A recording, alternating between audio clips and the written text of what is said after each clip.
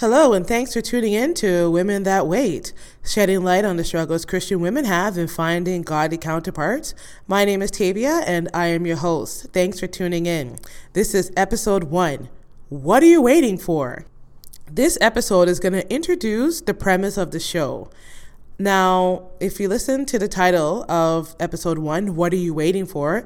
It kind of mocks a common statement that's said to singles in church to signify that we must be doing something wrong as to why we're not married. We're also going to be highlighting the growing amount of single women in church and the imbalance of single men to single women. We also want to highlight this epidemic that the church hasn't seen in such large numbers, that there are many, many single women in the church not able to find counterparts, and also the possibility that the church may be childless or have a low number of children because there are many women in the church, but they're not getting married, thus not being able to create families. This show is not to bash anyone. We're not bashing Christian men or women or the church or non-Christians, people who chose not to wait, but just to learn and open up a dialogue and to give a voice to Christian women, because many of them feel lonely, forgotten, and rejected on this journey. So as I said, I'm your host. My name is Tavia, and I just want to give a little testimony about my personal journey. I'm 41 years old. I became a Christian when I was 6 years old, and I've been journeying with the Lord ever since. I am not married. I haven't dated in quite a long time, decades if you really want to know. And I'm journeying and just waiting patiently for the Lord to show me my Christian husband. And I'm just looking for other people who share similar sentiments on their journey. So when we're talking about this epidemic of Christian dating and many women not being able to find a suitable counterpart or godly counterpart, a lot of people want to know, how did this even come about? There may be listeners out there who didn't even know this problem existed, maybe because they're not connected to a church or not connected to a single woman who is a Christian, who is not dating. Maybe many people look at a woman and they don't understand why she's single and they have yet to engage her. So how did this all kind of come about? So I want to highlight 2 Corinthians chapter 6, verse 14. This is the NIV version I'm reading. It says, "Do not be yoked together," which means unequally yoked, "with unbelievers. For what does righteousness and wickedness have in common? Or what fellowship can light have with darkness?" A pastor recently pointed out to me that this verse in the Bible was talking about business contracts, mentioning that you would not want to have a connection or do business with someone who is not a believer because they have different journeys and paths and beliefs and ideas as a believer. When you were growing up in the church, as myself, when the church is speaking to young people about dating, churches apply this verse to advise Christian singles to date and marry only Christians. So this is the verse that is used to highlight that path. So this is kind of where it started. So we hope to discover why the ratio of single men to single women is so vast in the church, thus leading to the epidemic of single women finding it difficult to find a suitable partner. Just to give an example, the church that I used to attend, there would be 3 Christian men to 20 Christian women. Now, these are not exact numbers, but I'm just giving you an idea of what it's like. So how are these women able to find a suitable counterpart, which means 20 women are going to be fighting over 3 men, and there's going to be 17 unhappy women. So pretty much that kind of sucks. Now I want to talk about 5 misconceptions about Christian women. Now, sometimes you talk about what you hear, the word on the street, but in the church, we talk about the rumble in the pews. So the rumble in the pews is things that you hear your friends saying, you hear other people saying, and thus you kind of take as, your information. What we hope to do on this show, Women That Wait, is really to get more of a verbatim of what people think. So we're here to talk about 5 misconceptions about Christian women that I've heard through the rumbles in the pews. So a lot of the rumble in the pews have said that Christian women are unattractive, that this is what the Christian men think, that, if they're going to have to settle and be with a Christian woman, then she's not going to be the prettiest girl, or maybe not even attractive at all. I'm thinking back to many years ago. I was at a function and there was a gentleman speaking. I was about in my 20s at this point. And the gentleman who was speaking, he was giving a testimony about, encouraging us in dating. And he said, okay, and I'm just paraphrasing. He said, I just want to talk to the guys right now. And he said, I know what you guys are thinking. You're thinking that for you to marry a Christian woman, she's going to be ugly, right? And the guy's like, yeah. So, me feeling really small about that moment kind of just gave a highlight to, this is what Christian men are thinking, which may contribute to why a lot of Christian women are not married, if their Christian men in the church are viewing them as this. Second thing that I've also heard rumble in the pews are that Christian women are picky, that the guys must be many things, that these women have lists. And this is a reflection of society, possibly, that he has to be a certain height. He also has to be attractive. He has to make a certain amount of money. He has to have certain education in order for him to be a suitable counterpart. The third misconception that I've heard about Christian women are that we have an attitude, that we're sassy, that we're rude, that we're stuck up, that we're unapproachable, that we're not easy to talk to or connect to, in opposite to women who are not in the church. I mean, there's many things I could say to that. In defense, if you do find a Christian woman that's sassy, it could be because we're frustrated because we've been single for so long. So anyways, continuing on, Christian women are not fun, that we're too churchy and all we do is pray.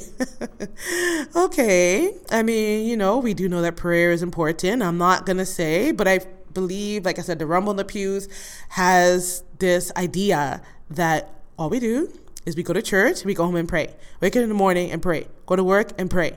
And, we don't like to watch movies, or everything we do has to have such a strong Christian or godly undertone that is almost legalistic, and it doesn't allow any freedom for anyone to, breathe and be real and be normal. The last misconception that I've heard about Christian women are that we are not just desperate, but mega desperate, which means that every time a Christian man meets a Christian woman, the hunger for them is just drilling, that it's just so off-putting, that it's distasteful, and, it's just too much, or it's too much pressure. To be honest, I would just say that I was definitely that girl. And I would like to say we're justified because we've been waiting for such a long time. Like just to give an example, if you are outside in the cold and you're waiting for a bus and you were hoping the bus will come in 5 minutes and it's been 2 hours, when that hour 2 hits, I can imagine how you look. You're not going to look the same as you did on the 5th minute. You're going to be struggling. You're going to be hungry. You're going to be tired. So that's kind of what it is. So that's why the show, I really want to shed light on the struggles that we have, because if we are coming off as mega desperate, it's because we've been waiting for 2 hours for that bus. And I'm sure that anybody who's been waiting for such a long time may come off as mega desperate as well. Moving on, I also want to talk about some struggles of Christian women in dating, that some of the trials that we go through in attempts to find that godly partner. It's hard. Like sometimes we just find, as we've highlighted before, there's not enough Christian men. For those who are not believing of this, and you are a church attender, or the next time you go to church, I just want you to look around. Look around and see how many Christian men, when you're in the service, as much as I want you to pay attention to what the pastor is saying, just take a moment and look at how many Christian men do you see in the service. Because if you are going to a church and you can count more than 10 single men, can you please message me? Because that increases the odds. And I've never seen those odds, I think, in a long time. So if you disagree with my 3 Christian men to 20 Christian women, and you know of a church that has better odds than that, you can please let me know. But from what I've seen is that there's just not enough. There's just not enough Christian men. And we're going to talk about it in another episode, really defining what Christian means. Because one thing that Christian women and myself have noticed on this journey is that what Christian means to some people may differ to others. And I don't want to come from a place of judgment, but we also need to recognize that some people are on a different journey. They're in a different place in their journey in their Christian walk. Another struggle I've noticed for Christian women, again, is that some Christian men choose non-Christian women to date. They identify as a Christian, but the woman that they choose does not identify as a Christian, basically meaning that verse that I read, 2 Corinthians 6:14, talking about being unequally yoked, is not really a big deal to them. And again, we're not coming from a place of judgment. Like maybe the woman that they, met, they just really fell in love with, and they wanted to choose love. Maybe they've never been raised in a church that has really talked to them about, or highlighted, do not only date a Christian women. So, and again, they've never been educated, they've never been talked to about it, or maybe they have maybe they have learned about it, but again, it's just not important to them. And at this point, we're not coming from a place of judgment. I'm just trying to highlight what we have heard. Another point is that some men who say they are Christians really aren't, because they're either doing things that are non-Christ-like, that they're engaging in activities that are not reflective of the Bible or what the Bible calls us to live, or they're not going to church. So again, they're not on the same spiritual path, especially online. A lot of women have expressed, including myself, experienced that they would go online, this man would identify as Christian, but they're not living a life according to what the Bible calls us to live, or again, they're not on the same spiritual path, and certain women require that you do certain things. So again, just highlighting back to people who are Christians are on different paths. So, and again, we're not coming to a point of judgment, and we will decide that. We'll talk about that another time. Another issue is that women can't pursue men, or it's looked down upon. So we have to wait for them to approach us. And some of these guys are shy, or they're scared or intimidated, especially if you go to the same church. Because if you go to the same church and you're rejected, it's quite awkward.